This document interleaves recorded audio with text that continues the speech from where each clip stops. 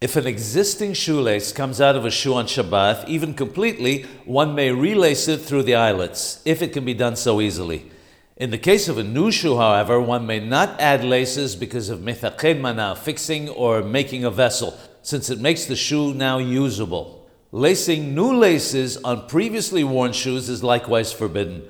The prevalent opinion is that this applies equally to modern-day shoes as it did in the old days.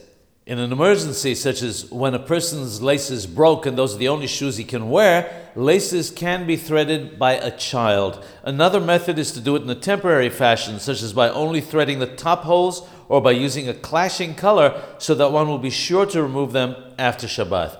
All these cases assume that they can be laced easily without any effort. They also assume that the shoes are not of the type that require a knot to be tied on one end of the lace to ensure that they stay in place, since this would also be forbidden. In view of the fact that this is the opinion of the overwhelming amount of poskim, one should not be lenient in this matter.